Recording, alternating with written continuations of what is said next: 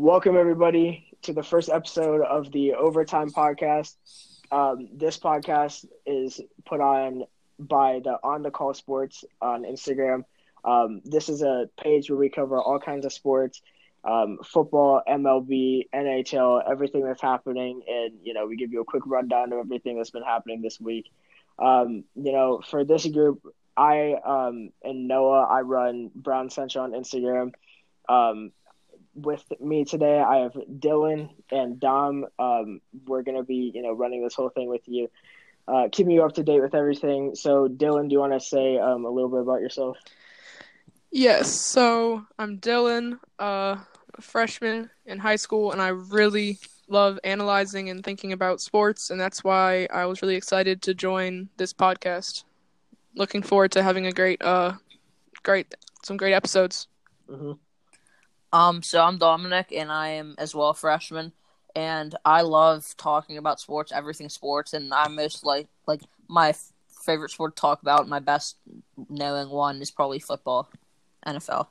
Yeah, so we're all sports guys. Typically we love NFL, and NFL is going to be a huge subject of what we talk about here, and that's actually going to be our focus point for right now. So. Yesterday we had kind of a lot of trades going on. We had Jalen Ramsey, who went to the Rams. Jalen Ramsey has wanted out of Jacksonville for a little bit. So the Rams decided to send 2 first-round picks and a 2021 fourth-round pick to Jacksonville in exchange for Jalen Ramsey. Dylan, what do you think of this trade? I honestly think that, the Rams are going to have – they just traded – we'll get to that next trade in a second. Don't want to spoil anything. But they just put Aqib Talib on IR, and now one of their other secondary pieces is out the door, and they put John Johnson, their safety, on IR. So now they're going to have Ramsey. That secondary has taken a few hits. I think this was it made sense for them to make this move because of their secondary injuries. Although I think that 2 first-round picks. If you wanted Jalen Ramsey, you were going to have to give up that price, and the Rams are probably going to be picking in the 20s in the next few years. So I think it's a good trade as long as just Ramsey can show up and be committed. Yeah, I definitely agree. The one thing that's kind of hitting them is cap space. You have Jared Goff, who signed that massive contract. Then you have Todd Gurley, who also is on a pretty big contract. And then, you're going to have to give Aaron Donald a huge contract. And now Jalen Ramsey, he wants a long-term contract with a lot of money. The Rams mutually want a big contract with him. So that's going to be a pretty big issue with just, figuring all that out. Dom, how do you think, they can really adapt to this and figure out a way to bring in some cap space and, make everything okay?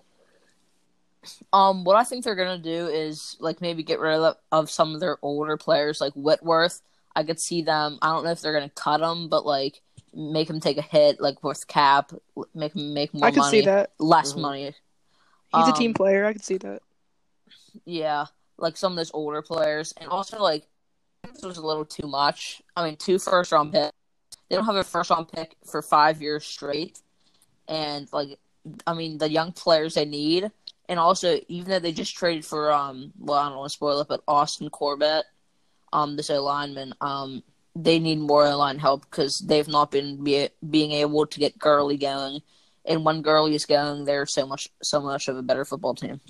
Yeah, and Gurley's a big point because, Sean McVay has, since week 1, has said Gurley's fine. His knee is fine. He's playing great.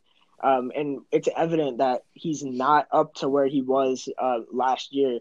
He doesn't look the same. Yeah, before he got hurt. And, this is something that they need to fix.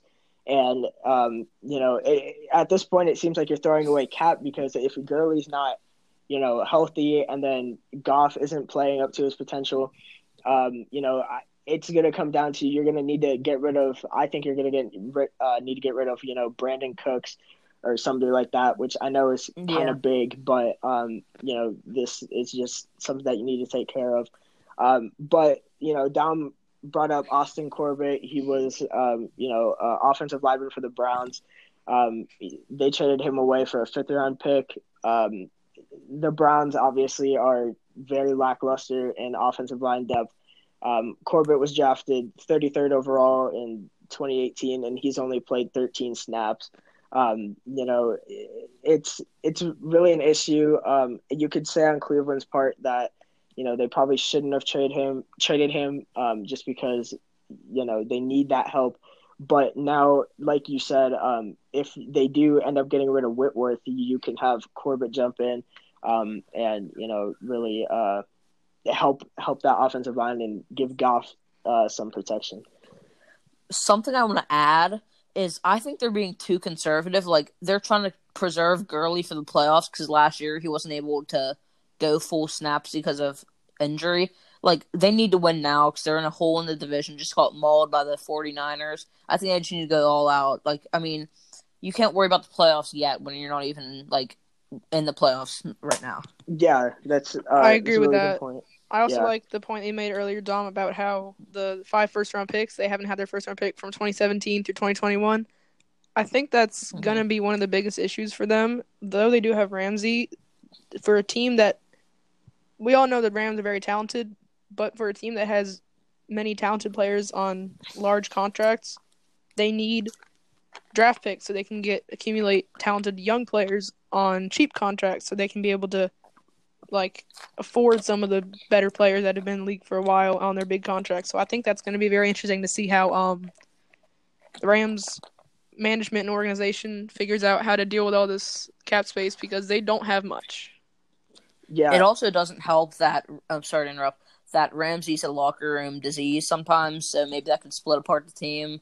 Like, every so often, say a contract comes up and they don't pay him, that could always, like the AB situation, it could become like a sitting out type thing. Also, do you think he's going to play this Sunday against the Falcons? Because the past 2 weeks he's been out with a back injury. Was he actually? We don't know. But some people feel like he's just going to make the quickest recovery of all time and play on Sunday just because he's out of Jacksonville and he just wants to play. So do you think he'll be able to play this week, or do you think they'll either make him not play, or do you think he'll say he's not ready? Well, I don't think they'd play him. You're good. I mean, yeah. I think they said after he got traded, his status was upgraded to probable. So that's obviously shows he wasn't really injured. Right. He saw a back specialist, but I mean it could go either way. If it could be a little bit of pain and just kind of milk it a little bit, but he does still have to get a physical. It takes 2 days to process or something like that. There is a good chance that he'll play just because it happened, kind of a little bit earlier in the week. So they have a set time frame where he can come back. But I think the one issue is you're going against Julio Jones and Matt Ryan. Then you're going to have Calvin Ridley, and now you're stuck with Robbie Coleman, who seems to get burnt on every route that he plays. And you don't have Aqib Talib. You don't have your safety. Yeah, you have Eric Weddle, but, there's only so much that Ramsey and Weddle can do. So I think that'll be a really interesting game just to see how this team really meshes together. I agree, especially if Ramsey plays. Yeah, and if Ramsey plays, he's gonna play his heart out, and shows that Jacksonville kind of made a mistake in not paying him earlier. Yeah, let's see how he performs. Yeah. So another trade that happened was Marcus Peters. Jimmy Smith is out for the rest of the season. Their secondary is kind of a weak spot. But you have Marlon Humphrey, and now you're going to add Marcus Peters back there. They're very two, characteristic guys. So that's going to be very interesting to watch. They're both obviously great players.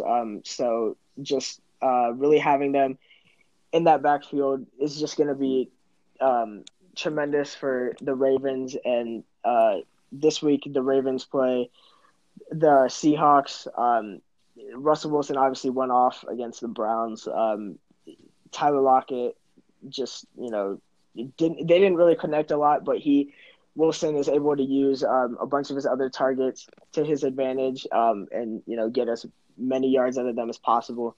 So it'll be a real task to see how quickly they can adapt to just how quickly Peters can adapt to this whole defensive scheme that the Ravens have in locking up Wilson. Another big reason why this trade is so significant is that during I believe it was the Steelers-Ravens game, Ravens safety Tony Jefferson tore his ACL and possibly more, as John Harbaugh said. So they have even less depth in that secondary. So I think this trade helps them out. And they also the Ravens gave up inside linebacker Kenny Young to shipped him out to Los Angeles in exchange for Peters. I think that was. I mean, it's a good trade. Kenny Young's good. Peters is good. Peters just needs to show that he can be like. He's been getting burned a lot, so he needs to show that he can be like the 2016, 2017 Marcus Peters, who was just like one of those guys who just you don't throw to. Yeah, and the one thing is you have to look at the Ravens who are losing their linebackers. You lose C.J. Mosley, now you lose Kenny Young, and then you also lose Terrell Suggs, and that's just a huge blow.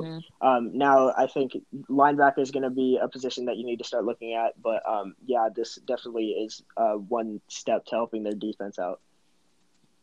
Yeah, I like the move for the Ravens, especially with the injuries that Dylan was mentioning. They didn't. I mean, Kenny Young was a good player, 5th-round pick.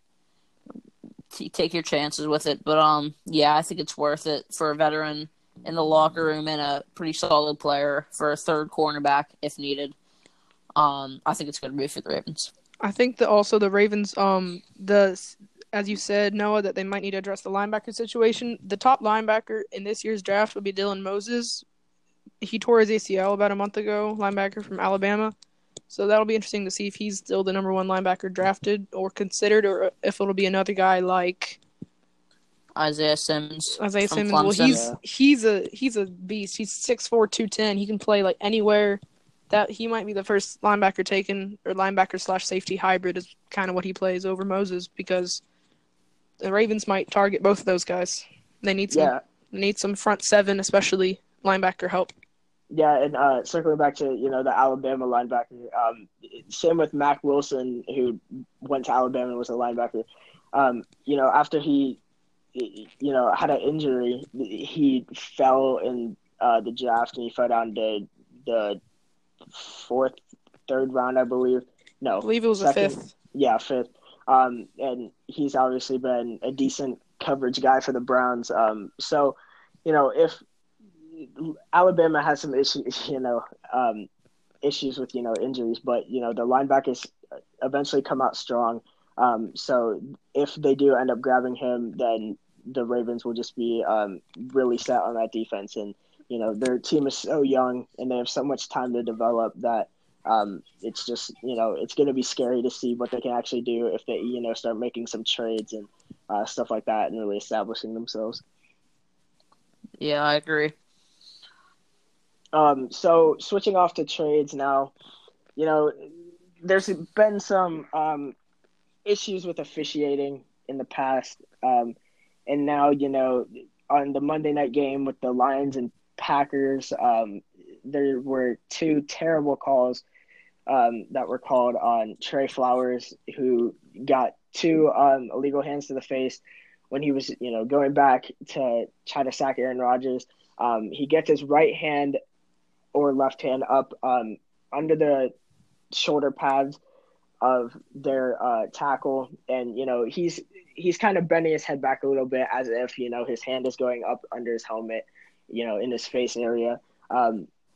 They were 2 terrible calls, and then the second one gave Green Bay out on a bad pass, which could have been a touchdown, but it was kind of out a little bit. So then it moves him up a couple yards and then ends up setting up Crosby for a field goal, which won the game. Dom, how do you what did you watch that game, first of all? Yes, I was watching that live. Yeah, so what was your reaction when those 2 penalties were called? So at first, the first one that was called, I was like, all right, maybe it was legal use of the hands. Wow, bad timing for a penalty. than I was watching the replay, and it wasn't. And I was I was listening to the Booger McFarland about how they need to make this reviewable. Like, I say, like, in the later portion of the game, like the last 2 minutes, like every penalty should be reviewable, because that's a huge blow. Like, that could make the Lions not make the playoffs. They'd be first in the division right now, and it's just like it's not fair. That's all I think. Yeah, it's I've said maybe in the last 5 minutes or so, if there's a penalty that you really disagree with, you can have one challenge play, and the NFL has they're trying to fix how much time games take up. Yes, it could add some extra time, but if it's in a situation like this where the call is completely blown and it's going to change the course of the game, yes, I know the Lions missed some red zone opportunities, but it still pushes them back. Green Bay makes a field goal, and then it gives the Lions back the ball, and they have time to set up a drive. It's just something that the NFL needs to fix, and they've always been they've talked about the officiating, and they say, well, we're fixing it, we're working on it. They're not, and they made a huge step with the pass interference and making that reviewable, but it's just there's so many other things you need to focus on, and it needs to happen like right away. I agree with that. I mean, it's very evident that the officiating issues have not been taken care of. Also, during the Falcons and Cardinals game in Arizona this past Sunday, there was a pass by Murray to one of the Cardinals receivers, and he caught it. And as he was being tackled, he rolled over one of the Falcons secondary players and fumbled the ball. And one of the Falcons players recovered in the end zone, and they called it that he was down.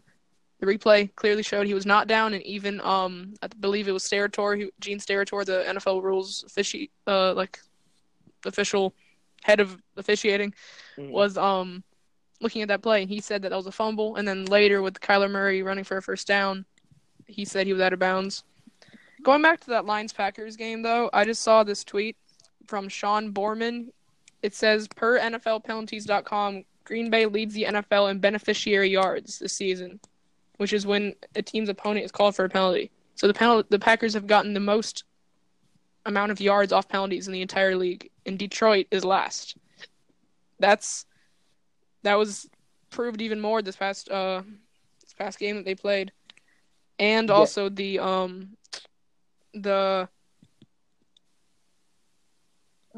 difference between being first in division and being last. That's a big difference, and the rest just really screwed over the Lions. Also, earlier in the game, there was when it was a Lions player going to intercept a ball, and I forget who it was. I think it might have been MVS.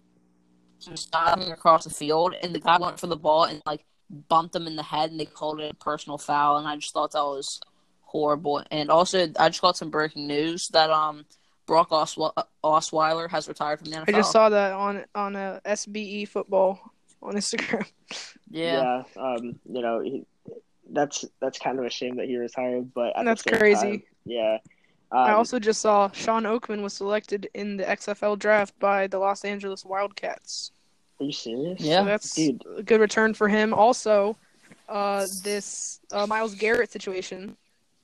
Tweeted that he got punched by someone. That's crazy.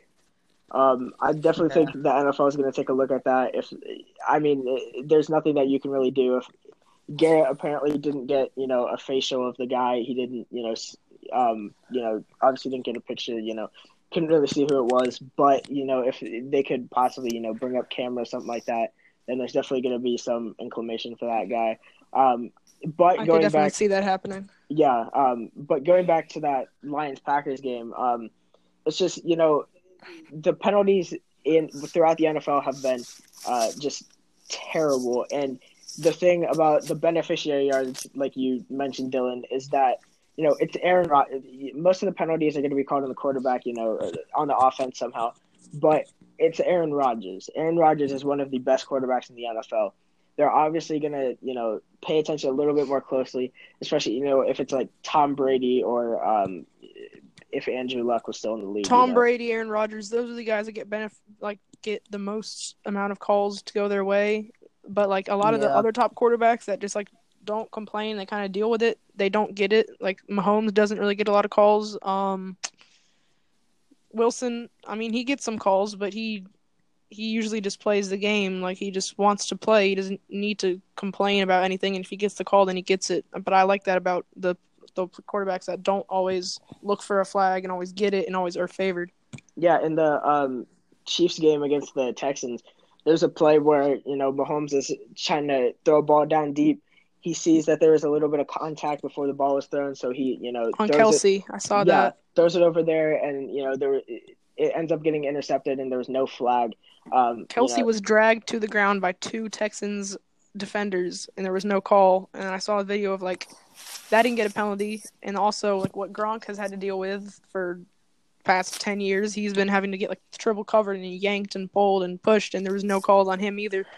Exactly.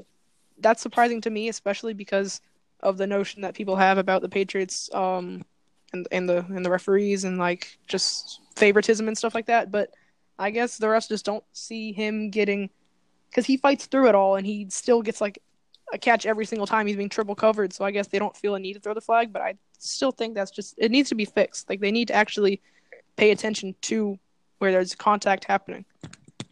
Yeah, it's just, it's definitely, I think there could be favoritism in a way, but, if you look at the Browns-Ravens game, OBJ was getting held by Humphrey the entire time, and there was no flag called at all. But, if you go to the what game was it? I think it was the 49ers game, Browns-49ers game.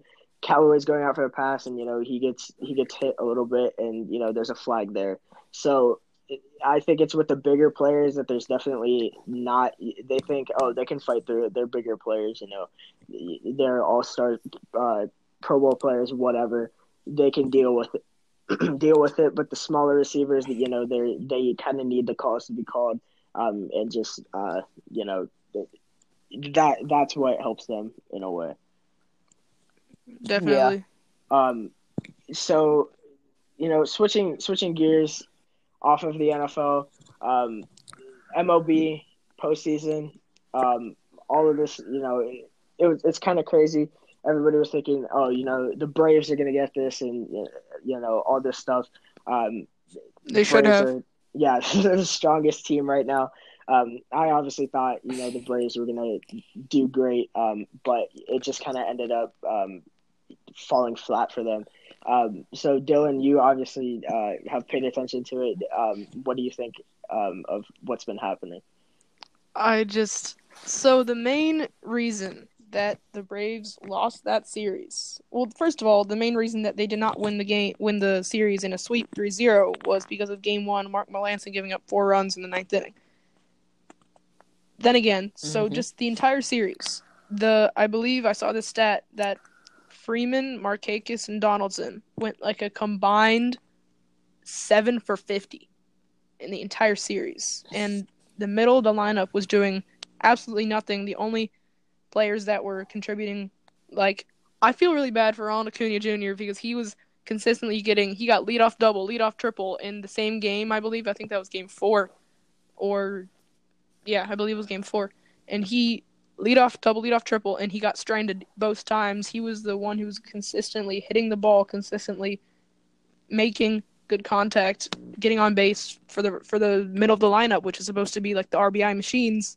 Freeman, I think, had a career high in RBIs this year, and they did nothing. Also, Freeman's bone spurs that he had been dealing with for the past few weeks, in my opinion, they are more serious than the reports would make us believe, because he just was not covering the plate the same. He was not, with the exception of the home run in Game 1, he hadn't hit a home run since the beginning of September. So I think this injuries just affected him, and just I don't know what happened to the middle of the lineup. It just did not show up at all. Yeah, for sure. It's it's definitely something that, like Acuna, like you said, before the postseason started, there was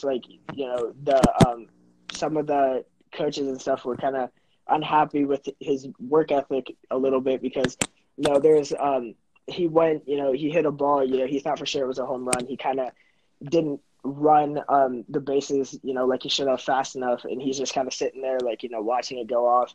And he only gets to, I think he gets to first base or second base, and then he just stops running because he didn't give himself time to, start running and all that, and just kind of didn't give a lot of hustle. So I think they ended up losing that game. I mean, it was before the postseason, so it didn't really matter. But that's something that everybody looked at a little bit. And if I could see Braves fans kind of being a little mad about that. I don't think it translated into the postseason at all. The Braves played as hard as they could, and they just kind of got outskilled. But I honestly would have liked to see Nationals and Braves, but can't have everything. The Braves actually Oh, go ahead. I don't think we should put this all on the hitting because the pitching, I mean, wasn't the last game, especially like 13 runs in 3 innings or whatever game, it was. It blew up. It just blew up. Yeah. I think that's what they need to focus on. I mean, they got Shane Green and another guy like at the deadline. I think they need to get starters because they had Mike Soroka, Fultonevich blew up in the last game. I think they need more veteran guys to be able to pitch because Soroka is like a rookie. Even though he's great, they need some veterans for the playoffs. I think that it'll be insanely expensive, and this free agent, this upcoming free agency will be getting like $300 million, which is like the highest pitcher contract ever. The Braves need to be pushing hard for Garrett Cole. They need a frontline starter to lead this rotation, and I just don't think that Soroka is ready for that yet, and I also don't think Keuchel is what he used to be anymore. And then Fultonevich and Tehran, and we have just like a lot of question marks in our pitching rotations, and I just think that Garrett Cole needs to be a top priority. Also, Acuna, he did lack hustle in one of the games before the postseason, but I think it was either game 1 or game 2 that it was game 1 because we lost that game. He got to first and didn't get to second, but then later in the inning, there was a line drive to short, and he was on second, and he started running, and he got doubled off. I think that if he had been at third and the same play would have happened, he still would have gotten doubled off. I don't blame that on him. That can't happen in a postseason, but let's move on from the Braves to the yeah. I mean, also the Cardinals had a lot of blue pits. Let me just say that. A lot of it's a game of, everyone says that football is a game of inches. Baseball is almost as much of a game of inches as football. It's just how there were 2 doubles like that barely snuck inside the foul lines, and some blue pits and just some unlucky breaks. All right, so now to the other side of the NLCS or the NL playoff bracket. So the Nationals, they surprised everyone by beating the Dodgers, and nobody thought they could do it. I didn't think they could do it. I was hoping they wouldn't, but they did. And it's crazy how much their offense just started to come alive in those last few months. They were down by like 15 games in the division at one point, and now they're going to the World Series. It's crazy how much they turned their season around. And without Bryce Harper. That was a big story. Yeah, I think this team. Sorry to interrupt. No, I think this team kind of rallied around the loss of Bryce Harper. I think they did. Like also the pitching staff is amazing. Like Anibal Sanchez has been great in the playoffs, and like the bullpen's a little shaky, but I mean they're pitching. They'll go 5-6 innings, and Scherzer, Strasburg, Corbin, Sanchez have been great. Like they don't need the best bullpen. Their offense is showing up. Everybody's playing well. It's just everything's clicking for them right now. Juan Soto was going to be a star in this league. He had like one of them, like a historic season for his age, or for any age really, but especially for his age, and also the emergence of Victor Robles, and also the continued amazing play and underlooked play of Rendon were two major factors, and then the under the radar bullpen move at the deadline to acquire Daniel Hudson for that back end of the bullpen was kind of just like okay, you traded for this guy, he hasn't been very good. He turned his entire season around. Congrats to the Nationals. I mean, they played like the better team against the Dodgers, and then they just dominated the Cardinals. It's the AL is more dominant, and I believe that the Astros will win either 5 or 6 against the Yankees and then again against the Nationals. But we'll see how it goes because you never know. Baseball is so unpredictable. You never know who's going to win. Even if someone has motivation and momentum and like they're trending a certain way and they seem like the better team. The Braves seemed like the better team and they lost. So it's just the Dodgers also. It's playoff baseball is great. Yeah, for sure. So for the Dodgers loss, do you think, is it time to, look at maybe some better pitching? Kershaw, don't get me wrong, has been, phenomenal, but there are some times where, he seems to get kind of flustered, kind of falls flat, and, just kind of doesn't perform like, they want him to. So do you think that there needs to be a change in pitching where, you move up Jensen a little bit and, kind of bump off Kershaw, or do you just kind of keep it how it is? I'm not sure. The rotation's great, but I think they need to develop a little bit more. Like Buehler, he's already great. Buehler's already a stud. He's going to be great. I was surprised with not starting Ryu game 5 or whatever it was. Even though Buehler started and did fine, I think Ryu would have been good for the first 3 innings. Then bring in Buehler. If I were them, I would have brought in everybody that game because it's a must win. I would have brought in Ryu over Kershaw. But I think they need better management. I mean, they have a great manager. Dave Roberts, is that him or is that the Nats? That's Dave. That is Dave Roberts, I believe. Yeah, it is. Okay. So I think the Nats is Martinez. Okay, that's what I thought as well.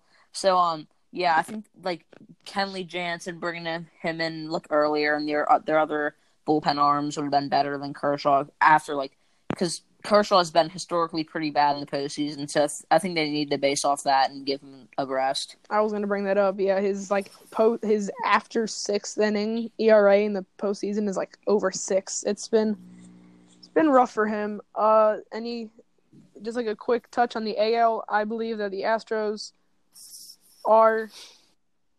they were made the favorites. They were already top 2, top 3 favorites to win the World Series before the trade deadline, but the trade deadline solidified that they now have 3 legitimate aces and the two top Cy Young candidates in Justin Verlander, Garrett Cole, and then another great pitcher, Zach Greinke, who they acquired from Arizona.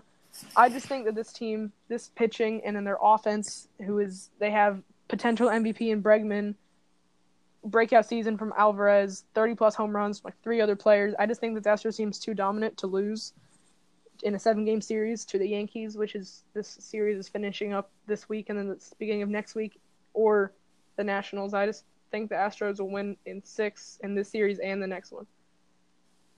Yeah, I definitely agree. I think the Astros are the stronger team coming into this. And, if I think, the Astros will end up, winning the World Series again just because their roster is just so, dominant, I guess, that it just kind of overpowers everybody. If it does end up not working out in the Astros' favor, then I think the Nationals will kind of overpower the Yankees. I really like how the Nationals have been playing, and it's just I think that it'll be a really good matchup, but I think, just after they lost Harper, they had to step it up a lot, and that's what they did. So if the Nationals do win this World Series, it'll be fantastic. It's kind of like an in-your-face to Harper, and it is. DC will kind of celebrate. I agree with that. Yeah, the game was scheduled for tomorrow, I believe, and they had to move it to Friday, which, will some scheduling conflict with the Ohio State game, switches channels. I don't know what's happening with that, but, watch that. The game is on Friday, not tomorrow. Anyway, so moving on to the MLB, there is 20 days until college basketball. So obviously there's the big team. Duke loses R.J. Barrett, Zion Williamson. Those were the big two. Don't forget about Cam Reddish. Yes, Cam Reddish, obviously. Yeah. The Duke big three. They are all gone. You have Trey Jones who stayed back. I think that was a smart move. If I was, either of those three, I would have stayed for one more year. But got to move in for the next class. So you move in Cassius Stanley, 5-star player. He's just gonna light up Duke. Just electrify them. I don't think he's definitely not going to be Zion level, but just that impact that he's going to bring, it's just going to be phenomenal. He already did like a 360 dunk in practice, Yeah. I mean, he's going to be something special to watch. So, Dylan, what do you think of this Duke team since they're down those three big players? How do you think, they'll do this year? I think Duke will continue to be amazing, as they are every year. But I just think that the Coach K he's one of the greatest coaches ever, if not the greatest basketball coach ever in college basketball. He doesn't need even though they had Zion and RJ and Cam and all these great players that they've had over the past decade. He doesn't necessarily need every single player to be a 5-star. He coaches these players so well that I just believe that they'll make at least the Sweet 16 every year under his tenure. And it only helps that they have 4 4-stars, 3 5-stars. It just adds on to the riches that they already have. I just think that Duke is going to be among the top teams yet again, even though they lost their main 3 players from last year's team. Yeah. One thing I want to touch on that you said earlier, Noah. I kind of disagree with you with saying that Zion, RJ, or Cam should have stayed back because they are all guaranteed top 15. I'd say guaranteed. Cam Reddish is probably on the bottom end of that, but like what happened to Cardell Jones from Ohio State, the QB. He was a first-round pick, and he decided to stay back, and then finish his college studying. And he was a 4th-round pick, and now he's in the XFL right now. But touching on Duke, they're going to be great. It's kind of like Nick Saban. Coach Krzyzewski doesn't need a great team, but he just makes everybody on their team great, and they'll be a great team once more in Sweet 16. If they don't get upset by something crazy, I think they're a shoo-in for the Sweet 16. I agree with that. And I also, just about the Cardell Jones thing, that same situation happened with running back from Stanford, Bryce Love. He was top 5 in Heisman voting in 2 seasons ago. And then he was projected to be possibly a top 3 running back drafted in the 2018 draft. Then he went back for his senior year and he tore his ACL and he ended up going in the 5th or 6th round. That's just you never know what's going to happen. You either take the guaranteed money or you want to come back and see if you can prove yourself, and then you get injured and then it ruins a lot of things for you. But just about going back to Duke basketball, so they have the number 6 recruit in the country, Vernon Carey, coming in for this 2019 class. So he'll be a freshman this year. They have Matthew Hurt, who's a 12th ranked player in the country, power forward. They have Cassius Stanley. It's just the amount of talent that Duke and Kentucky consistently bring in is absurd.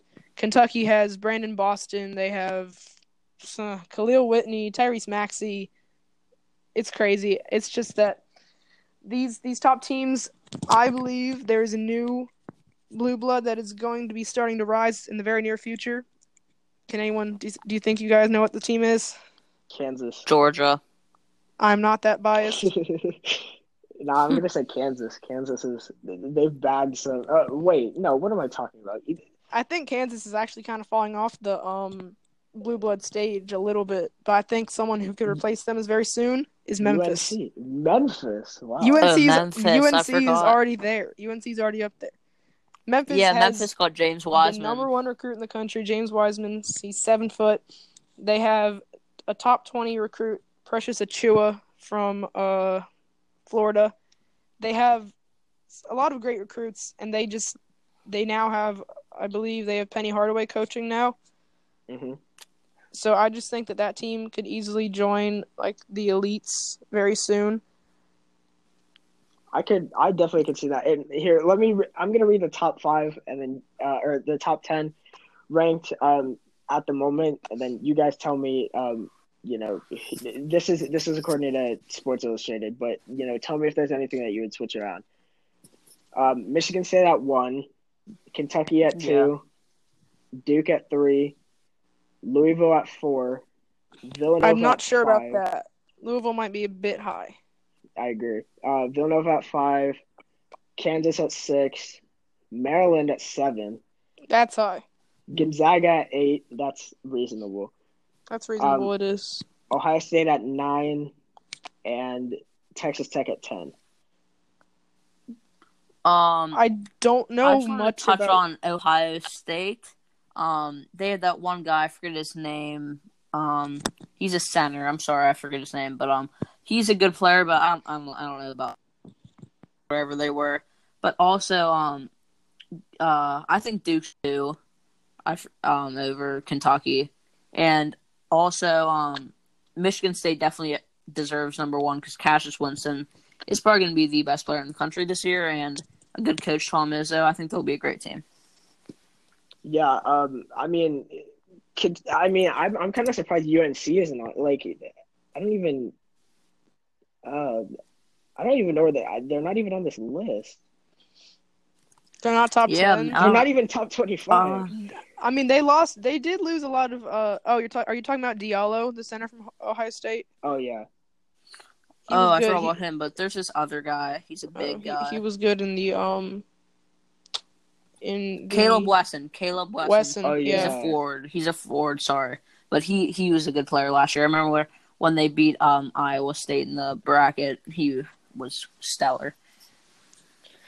I agree. I just think that like the 2020 NBA draft, we know that there's no set draft order until the lottery happens in May, but like we all know who's going to be like the bottom few teams. It's going to be like the Hornets and the Cavs and just like the lottery teams. So Noah or Dom, do you want to give a quick like maybe prediction for the 2020 NBA draft? Just like some either teams and players or just players. We could do that, or like we could do like we each get the pick. So I'll be first overall, Dylan will be second, okay. Noah third. We could do we could do 2 of those, like through 6 players. Mm-hmm. All right. So do you want me to go first? Sure. Yeah. First overall pick. This is provided that the team that is picking at this slot needs that position. We're not going by like if it's the Cavs and they're taking. We're not going to have. Let's just say that the Cavs. We're not going to pick a point guard for them. We're going to pick probably like a wing or a big man, just because that's what they need. Okay, go ahead. Yeah. So Charlotte Hornets first overall pick. I'm going to go with James Wiseman. He's raw talent, but he's so talented.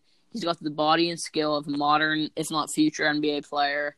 And he might not be the most polished prospect, but you cannot pass up on his size. 7 foot, 230 pounds, and he can stretch the floor. So I think he's a shoo-in, and they have no center. Cody Zeller, I think, right now. And with Terry Rozier and Miles Bridges, who is on the uprise, I think this is a good pick.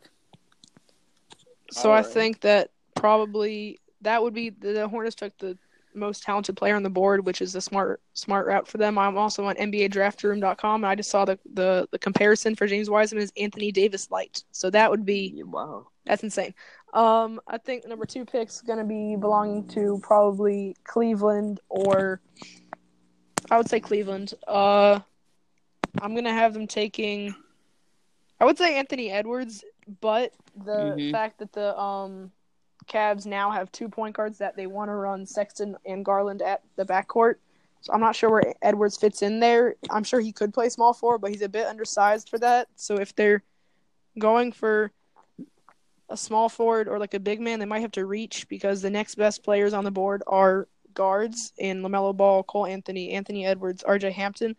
I think they might go with an Isaiah Stewart here. He's just a big dominant power forward / center, and he will be able to develop, like if he can develop a better a better outside game. He's already a decent mid-range player, but if you can do a better outside game, I think he can be a great 20 and 10 guy with some pretty great efficiency. So I think they might have to reach for a position of need at 2, or if they want to trade back. All right. Well, I'm just gonna say 3. I know slim possibility, but I'm gonna go with the Grizzlies. Have the 3rd pick, right? Yeah. So I'm gonna say they already have. They drafted Ja Morant last year. They say he's an Allen Iverson type player. I think they need some height, right? So I would say they need height, except for they have Jaren Jackson. Yeah, but I don't know. If you're gonna have somebody, you're gonna need somebody to offset with Ja. So if it's me, I'm going either Marcus Howard or Cassius Winston. I don't know which one. One of the either way, I'm gonna be happy. That's an interesting pick there. I mean, like Marcus Howard, he was a monster. I don't even know how many points he averaged, but it was in the upper I don't know 20s ish. That's upper echelon. Yeah, and I mean if you could just kind of have a guy that's consistent at that in scoring. And then you have Ja, who's electric, can shoot from outside, which he does all the time. You can have him drive in, and then Jaren Jackson on defense, getting the ball to them every time. Have a odd man rush. That's easy. That'll be a fun team. That would be a fun team. Jaren Jackson and Ja Morant already have great chemistry, and they've been teammates for not that long actually. So it's I think that's going to be the thing that kind of brings the life back to them. Ja could obviously do a lot for them this year, but next year is when it gets down to the nitty gritty, and they need to start building up a little bit. I've always liked the Grizzlies, so I think just this will propel them a little bit to the top. So, keeping in mind that Ja Morant is going to be the point guard of the future for them, where will you see Winston or Howard fitting in? Would you see them moving Morant to the 2, or where would you see that fitting in? Because I would have gone wing here because they have Ja Morant point guard and they have Brandon Clark and Jaren Jackson who can be their front court of the future. I would have gone with a wing like Edwards, but why? Like, where do you see the point guard that you selected fitting in with the Grizzlies team? I mean, if you were to take Winston, you could probably put Ja at the 2. And just that would be the only solution, I guess. Yeah. I mean, either way, you're going to get maximum points out of them, as long as you can put them both in a lineup together. So, I mean, either way, you're going to be happy with the production. That's true. So at 4, I think it's going to be the Wizards, and I am extremely happy right now if I'm the Wizards. I think it's John Wall's time to go. He's injury prone. I don't even know if he'll play this year. They're going to get rid of him. I'm getting Anthony Edwards here. Pair him up with Bradley Beal. 6'4", 205 at point guard. He's huge. He's perfect at attacking. Like, he's a combo guard for the modern NBA. He's athletically gifted, and he's skilled in the half-court game. Even though John Wall could come back, they don't really need him. But I think they're going to get rid of him because he's getting up there in age. The injury he just had. Him and Bradley Beal will be a great combo. I could see them going big man here, like a center. No, they have Thomas Bryant. I forgot about him. And Rui Hachimura, who they just picked, is a good forward. So I think the best pick here is Anthony Edwards. Okay, so you would say that Edwards at the 1 and Beal at the 2? Yep. Okay, so then the next pick that I have the Suns, and the Suns they just signed Ricky Rubio, but he's not the long-term answer to be the backcourt partner with elite scorer Devin Booker. I am deciding between 2 point guards here. I'm deciding between RJ Hampton, who is now in New Zealand playing for the NBL in the Professional New Zealand Basketball League, or Cole Anthony from UNC. Mm-hmm. I think I would go with RJ Hampton. I just think that Cole Anthony is lightning quick, but Hampton is a taller guy, and they're more of like he's more of a I think Cole Anthony's better of a passer, but I think Hampton has a more well-rounded all-around game, and especially his pull-up jumper is just it's lethal. I've seen it all over mixtapes. It's great. I just think that him and Devin Booker would be a great 1-2 in the backcourt along with Ayton. I think that team could be once they find some forwards for that team. I think that team could be pretty good. Yeah, I agree with that. I think Rubio he's more of an assist kind of guy, more of a dimer. So I think Hampton would be the long-term answer, especially because Booker, how young he is, and Ayton. They have Kelly Oubre at forward, who isn't too bad. So I think they'd be able to be a fringe playoff team. Yeah. In like a year or two, not anytime soon. Yeah. I could definitely see that. The next pick, I'm gonna go with the Magic, just because I mean, who they just made the playoffs. I don't know, dude. I just think like their star player, you have Markel. Okay, now you have me thinking, right? But I don't know because you have Vucevic. They have Vucevic and they re-signed him, but they just made the playoffs. But now their point guard is either going to be Fultz or if he struggles, DJ Augustine. I see them being like 9 seed, like barely missing on the playoffs. Yeah. I don't see them being top like 8. Okay, you're right. in the lottery. Okay. No, but you never know. I mean, one injury, true. one regression, like Aaron Gordon, just like I don't see this happening. Just like stops playing at his level that he's been playing at. I really like Aaron Gordon. He's a nice compliment. He's a nice player for that team. If I were you, no, I think I'd slot in the New York Knicks right there. I do not think they're a good team. I don't know. I would agree with that. I'm gonna give them a little bit of time. Not gonna lie. Dude, I don't. Oh, okay. You know what? No, I'll go with the Knicks. Okay, and then if I'm the Knicks, honestly, I'm gonna take either. They already have a shooting guard. They have their small forward. I could see them getting LaMelo Ball for the big name in New York. I was gonna say that. Yeah, I could see that happening. I completely forgot about LaMelo Ball. I don't know. I think everybody's kind of overhyping him because he's playing overseas, and overseas. There's competition there, but if you're gonna put him, in anywhere in a normal college, then I think he'll definitely get, kind of put in his place a little bit. But that definitely makes sense that you put him in a huge market. LeVar is definitely gonna be happy because he has a son in New York and a son in LA. I'm just gonna go around with that, just because I think him and RJ Barrett will kind of be a good team to watch, and then you have Cancer and then everybody. So I'll go with that. I could also see a point guard just like Cole Anthony because he's a really good passer and RJ Barrett doesn't pass all that much. So I think they would be a great matchup, a great combo. What? Yep, definitely can see that.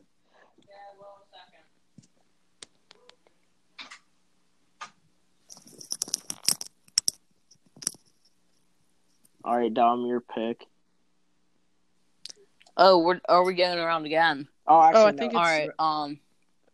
We don't have to. Yeah, but no, that's good. I think we're getting into the realm of players that we don't know much about. Yeah, you're right. So 20 days until college basketball. Definitely hyped up for that. Got a March Madness, big thing to watch. I think it would definitely be the standard teams. Like you said, Dylan, maybe Memphis could be up there. You never know. I think if there's going to be some switch around, it's going to be this one just because there were so many good players that went into places that we didn't expect. So, I'm definitely excited for this season. I think, if with everything going on, there's going to be a lot to talk about between us anyway, but we're going to keep you guys informed. One last update from the NFL that just came out from the NFL before we leave is the Packers are signing Ryan Grant, free agent Ryan Grant, and they released the running back Trey Carson, who if you're a Packers fan, you know who he is. Otherwise, you don't. Yeah. Maybe you don't. Yeah, that's true. A last little note here. If you're a fantasy owner, Tyro Williams was diagnosed with plantar fasciitis. That could be long-term. Gruden said it's not good. So before your league knows, maybe get rid of him, which I'm doing. Also, just keep an eye on Devontae Adams. I mean, he's been out 2 straight weeks with a turf toe. Yep. Personally, I have him on my fantasy team. He hasn't played the past 2 weeks. So just keep an eye on him, monitor him. Don't put him in your lineup yet because we don't know if he'll start yet. There are a few other players just to keep an eye on, but I think that he's like one of the biggest names. Also, I don't know what to think about Juju Smith-Schuster with his new quarterback. Even when Rudolph comes back, I didn't bench him accidentally. He didn't do too well. Also, this is not new news, but this is definitely relevant fantasy news given how he had been producing the past few weeks. Will Dissly, Seahawks tight end, tore his Achilles, and he's out for the year. Horrible. I had picked him up from the waivers. He had been my starting tight end. I think I still won that matchup, though, after he went out in the second quarter. So just watch out for injuries, and we'll keep you updated with everything sports coming in the next episode that we have. Yeah, next week, we're going to be putting out an episode. We'll definitely try to – it's going to get into the nitty-gritty of the NFL season. It's going to be around the halfway point, and that's going to be where everything kind of comes into play. The NFL trade deadline will be coming up soon. So we're definitely going to keep you guys updated. Make sure to follow On The Call Sports on Instagram. We're going to be posting all of our podcasts up on there and also on Anchor and, everything else, Spotify. Apple Podcasts or music. I'm not even sure. I think Apple Podcasts. Apple Podcasts, all that stuff. So thank you guys for listening, and we will catch you guys next time. All right. See you guys. All right. Yeah, all right. Talk to you guys next episode. Yeah.